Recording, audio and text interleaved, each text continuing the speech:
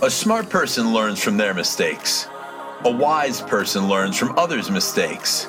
Welcome to the My Mistakes Podcast. We cover the lessons learned from the mistakes we've made in business so you won't do the same. I'm Chris Cianciulli. Pablo Escobar once said, "Everyone has a price. The important thing is to find out what it is."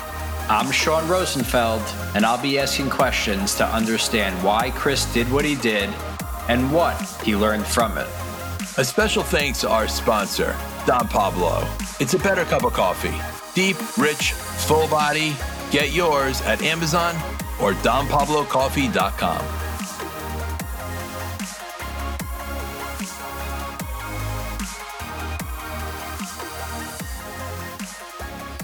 To rewind the saga and go back a couple of years prior to where we were in the last episode, back in 2005, when doing the 8-week body transformation program that I spoke about in an earlier episode, there was a woman who came into my office one day, knocked on the glass, and I was almost blinded by her, this is not an exaggeration, 7.2 carat diamond ring. And she said, "Excuse me, are you the person behind this program?" I was told by the front desk that person around the corner, pointing to the office. And I said, "I am." She said, "Do you have a minute?" And I was still staring at the 7.2 carat diamond. I said, Sure. By all means, come in, have a seat." So she sat down and she introduced herself to me. I said right off the bat, "How are you? I'm Chris. How can I help you?" I thought she was going to just sign up for training or interested to be the next person to sign up for the 8-week body transformation. So she proceeds to tell me her name was Juanita Bynum, and I didn't know who she was. And she said, "My name's Juanita Bynum, and I have a TV program. I would love to lose weight and get in shape to look better on camera." And I said, "Okay." I didn't think she was lying, but I thought maybe it was like a public access something because I had no idea who this woman was. She was probably around 5'4", very attractive African-American with incredible jewelry. And I said, "Oh, tell me more about your TV show." And she said, "Oh, I have a ministry." I'm not sure what religious title she gave herself. I soon found out, which I'll get to. So there was no Google at this time since 2005, 2006, and no Google. So we talked for about 30 minutes and I outlined what I could do with her and how the program would work. So she goes through the whole fitness program with me. And in that time, again, it was 8 weeks. She lost a really good amount of weight. I want to say it was like 18 to 25 pounds. And it was just correcting your diet and doing the exercise thing, which is what this program was all about. Now, after she dropped the weight, she said, "I'm so happy with how you worked with me. I've tried this many times before." And she said, "I want to know, would you be interested in going on the road with me?" And I had no idea what she was talking about as far as on the road because I still didn't understand who she was as a celebrity. During that whole process of that 8 weeks, I had a couple of people who were in the gym that said, "Do you know who that is? That's Juanita Bynum." And I said, I've heard. But I said, "What is she?" They said, "She's a singer. She's a preacher. She has a huge ministry." So I'm hearing this. And in that time, she signed up 2 of her friends to train with me as well. So I knew that she could afford the training. And with that ring, I knew it wasn't so far-fetched that she was a celebrity. I just didn't know that area of religious gospel singers. So she asked after 8 weeks was complete, she said, "Would you be willing to travel?" And I knew she wasn't BSing me and that she did want me to go on the road. And I knew she would be willing to pay very generously because during the 8-week transformation program, if you remember from the previous episode, I talked about I was only going to have one male, one female for this 8-week program. And the criteria was to write why you want this or why you think you should win this or be trained for 8 weeks at no cost. And I had a gentleman write in. He was 425 pounds, 430 pounds. And he wrote a letter saying, I think you should choose me for your 8-week transformation. Living like this is very uncomfortable. I'm not able to go on an airplane with my family. I can't go on rides with my kids. And he was someone that was very into the religious community. And he knew exactly who Juanita Bynum was. And when he saw me working with her right at the beginning of the program or before the program started or right when she signed up at the beginning, when he saw her, he walked over to me when she walked away and he said, is that Juanita Bynum? Like he knew exactly who it was. So I knew that she was legit. And when I spoke to Juanita at one point, I said, oh, that gentleman who's going to be signing up, he knows who you are. He has been to your church. He's seen you preach. And he said nothing but good things about you. And she said, oh, I said, his goal is to lose 100 pounds or 200 pounds because he's over 400. She said, really? So she asked if I could let her know when his next appointment was because she had a surprise for him. And I said, sure. But I went and cleared it with him first. And I said to him, Juanita wants to speak to you. I don't know what it's about. And he was like, oh, okay. So she came to his next appointment. And now I had no idea she was going to say this. And this just like blew my mind. She said, I bet it's hard for you to live at that weight. He said, it is. She said, I want to help you out. He said, that's so kind of you. Now, he was one of the people that I did select. I selected one male and one female who they were not going to have to pay. It was no cost. He was the male that I chose. His letter was very touching. My heart broke for him that he couldn't play with his kids or go on an airplane or a ride. So Juanita says, I want to help you. I want you to lose this weight. I want to motivate you. I will give you $10,000 if you lose 50 pounds in the next 8 weeks. And my jaw almost hit the floor. So his jaw almost hit the floor. And he said, are you serious? And she said, absolutely. I want you to be healthy. She said, you're representing Jesus Christ. I know that you're a believer. And there was a lot of hallelujahs and amen. And here I am in the office joining in with the whole thing. I'm like, amen, amen. Because they were so excited that I was joining into the excitement. So they hug, they pray, and she leaves. So he's looking at me. He's like, this isn't a joke, right? And I said, no, I'm just as shocked as you. And he said, I'm so grateful that you allowed me into this program, that you introduced me to her. He said, if I win that $10,000, $2,000 is in it for you. And I was like, wow, thank you. And I was very grateful. Part of me was thinking, well, he did just save $1,300 on the whole training program. So I'm up $700. And it did cross my mind because what started as something for me trying to help someone became a matter of he was going to gain financially. So we go into 8 weeks later, he drops the weight. She walks in and he really worked hard. I informed her that he weighed in. He was 50 pounds less. And it came down to the wire. It was in the last day. And she rolls up right out in front of the gym in a stretch limo. And she gets out in a mink coat that I can only imagine what it costs. She's got on all of her jewelry. And I mean, she was just like blinging. And she walks to the office where the whole agreement started, where she made this deal. And she handed him an envelope with a cashier's check in it. And he looked at it and he started tearing, and she hugged him. He hugged her. She leaves. He hugs me and he looks at me and he's like, we did it. This is so exciting. Hugs me again. And I was really happy for him. So he leaves, and like 2 days later, he comes back to the gym. This is like a side, and I'm going off on a tangent, but I promise it's good. He comes in to bring me what he promised, which was $2,000. And this was kind of shocking. He hands me the envelope, and as he hands it to me, I'm just in awe. Like, it went to show me you do something with the best of intentions and it still comes back to reward you. And as I look at the money, he looks at me, and I saw him like out of the corner of my eye, and he said, "There's a G there." And I didn't think I heard him right. I said, "What's that?" He said, "There's a G there."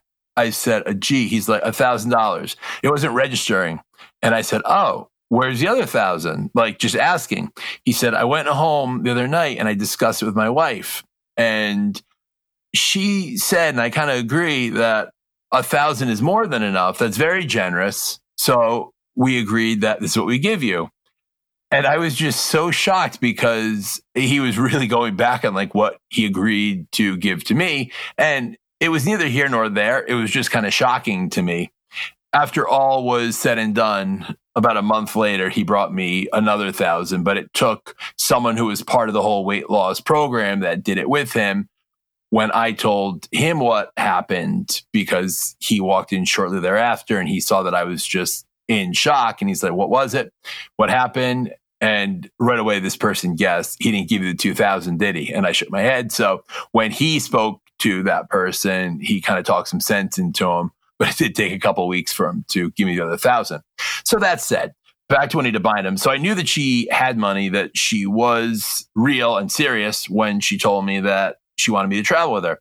So she asked what I was making per year at the gym, and I told her, and she offered me about $25,000 more than I was making at the gym per year if I came on the road and traveled with her. And I had a good thing going at that time because the program was building up and more than one gym had been opened under me. So I passed on it. I did not take her up. However, about 6 months later, she then asked me again, "Would you come on the road and travel and be my trainer?" So I said yes. In order for me to go, I said that I wasn't willing to go for more than 3 days at a time. 3 was the max number of days, and she was okay with that.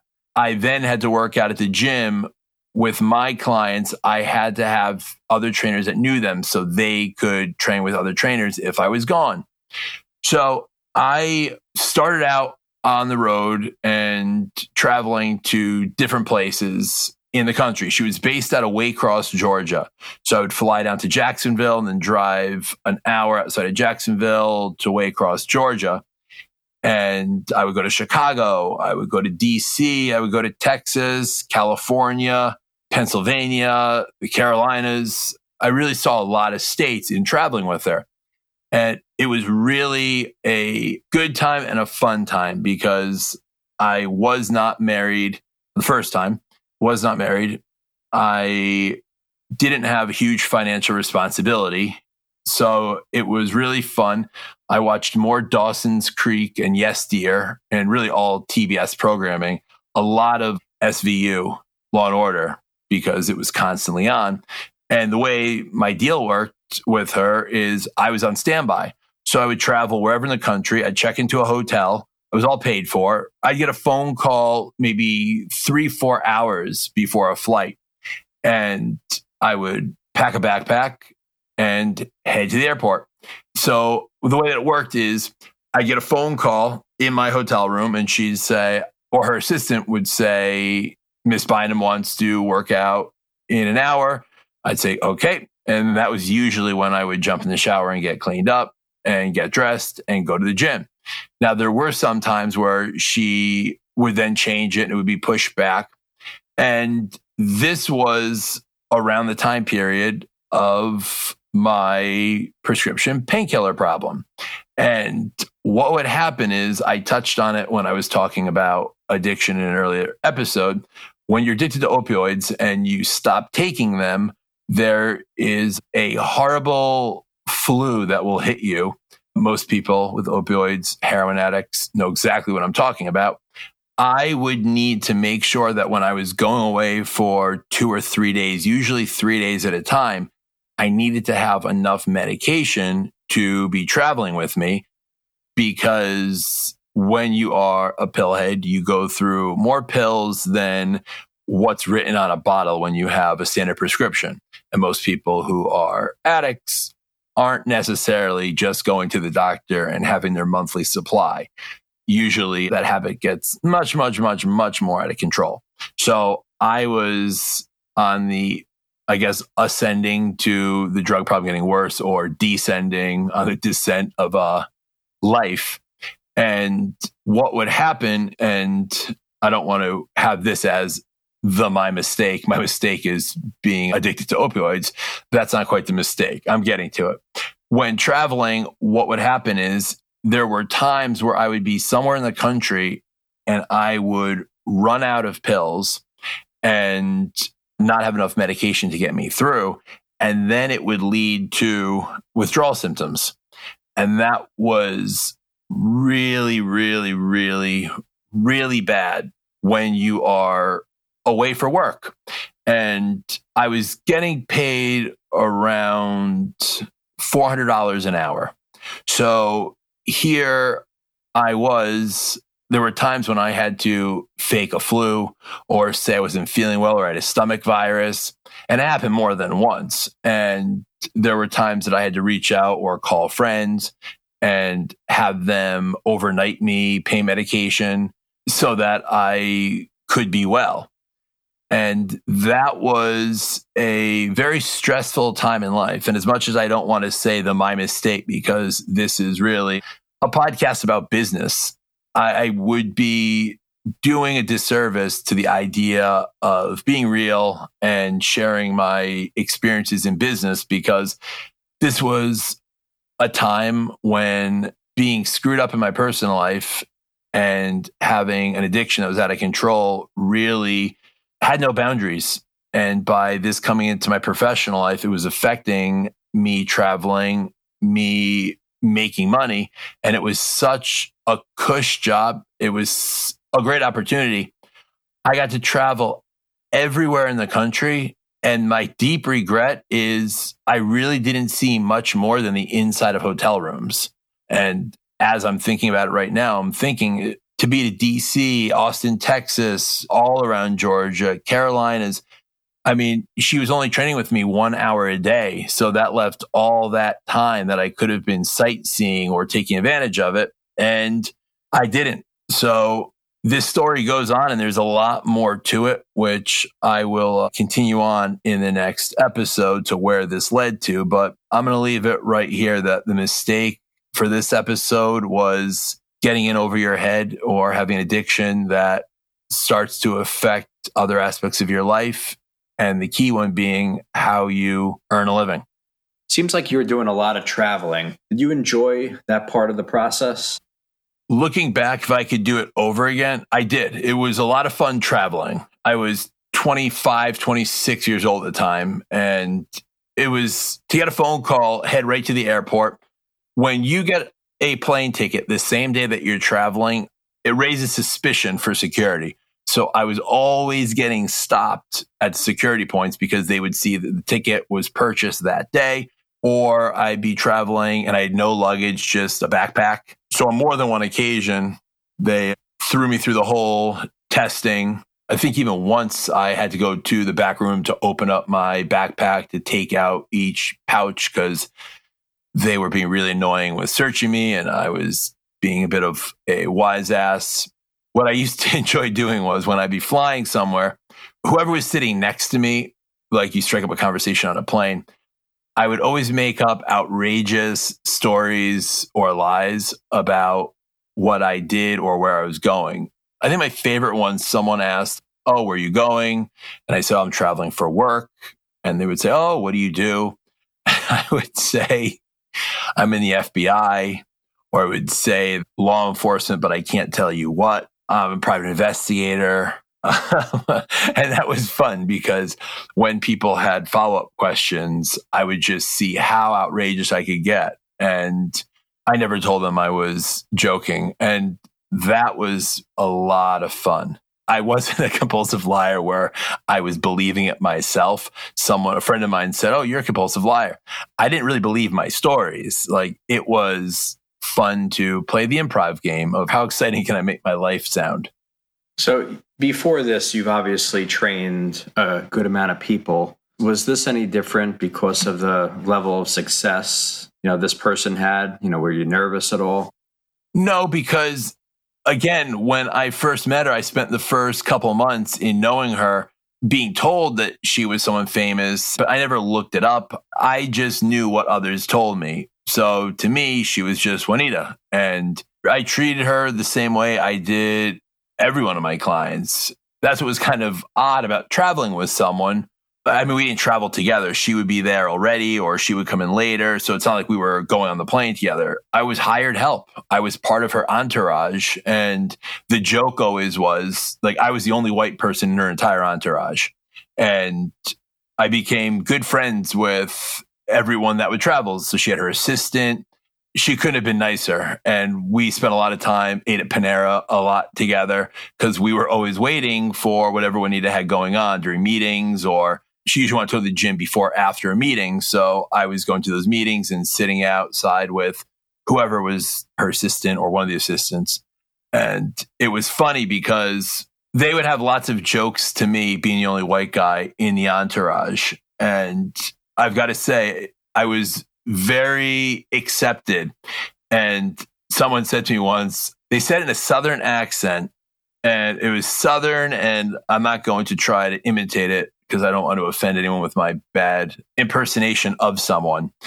But the person said, "Oh, you must be good." I said, "Why is that?" And they said, "For when you need to hire a white boy to travel with, or you got to be good." And I took that as a compliment. It was fun overall as an experience. The traveling wasn't always the best part because it can be a pain when you're stuffed in it or in the middle seat with a child next to you and someone spilling a drink. So the traveling part stunk, but the whole experience of traveling as part of an entourage, that was fun. What was Juanita like? Did you learn a lot from her? I did. I'll get into her business in another episode. If anyone is listening to this, Google Juanita Bynum and see the empire that she's created in over the last 20 years. But I saw her run her business with an iron fist. She was very effective. She was a very good leader. She said jump. Everyone on the staff said how high. She wasn't just really difficult or strict. She appreciated what people did.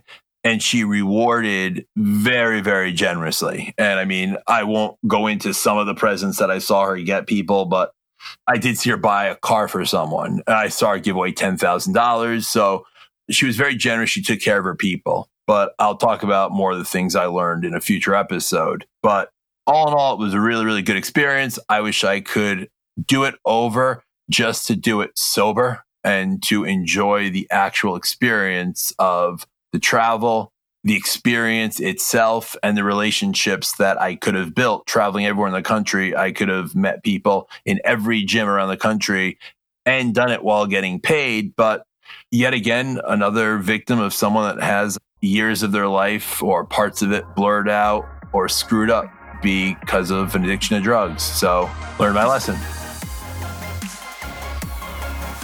For more info, visit us at getconnex.com. That's GETCONNEXX.com. On Instagram at Connex_ or on Facebook at Connex, INC. Thank you to our sponsor, Don Pablo. For the highest quality coffee at the best price delivered straight to your doorstep, find Don Pablo Coffee on Amazon or order direct from DonPabloCoffee.com.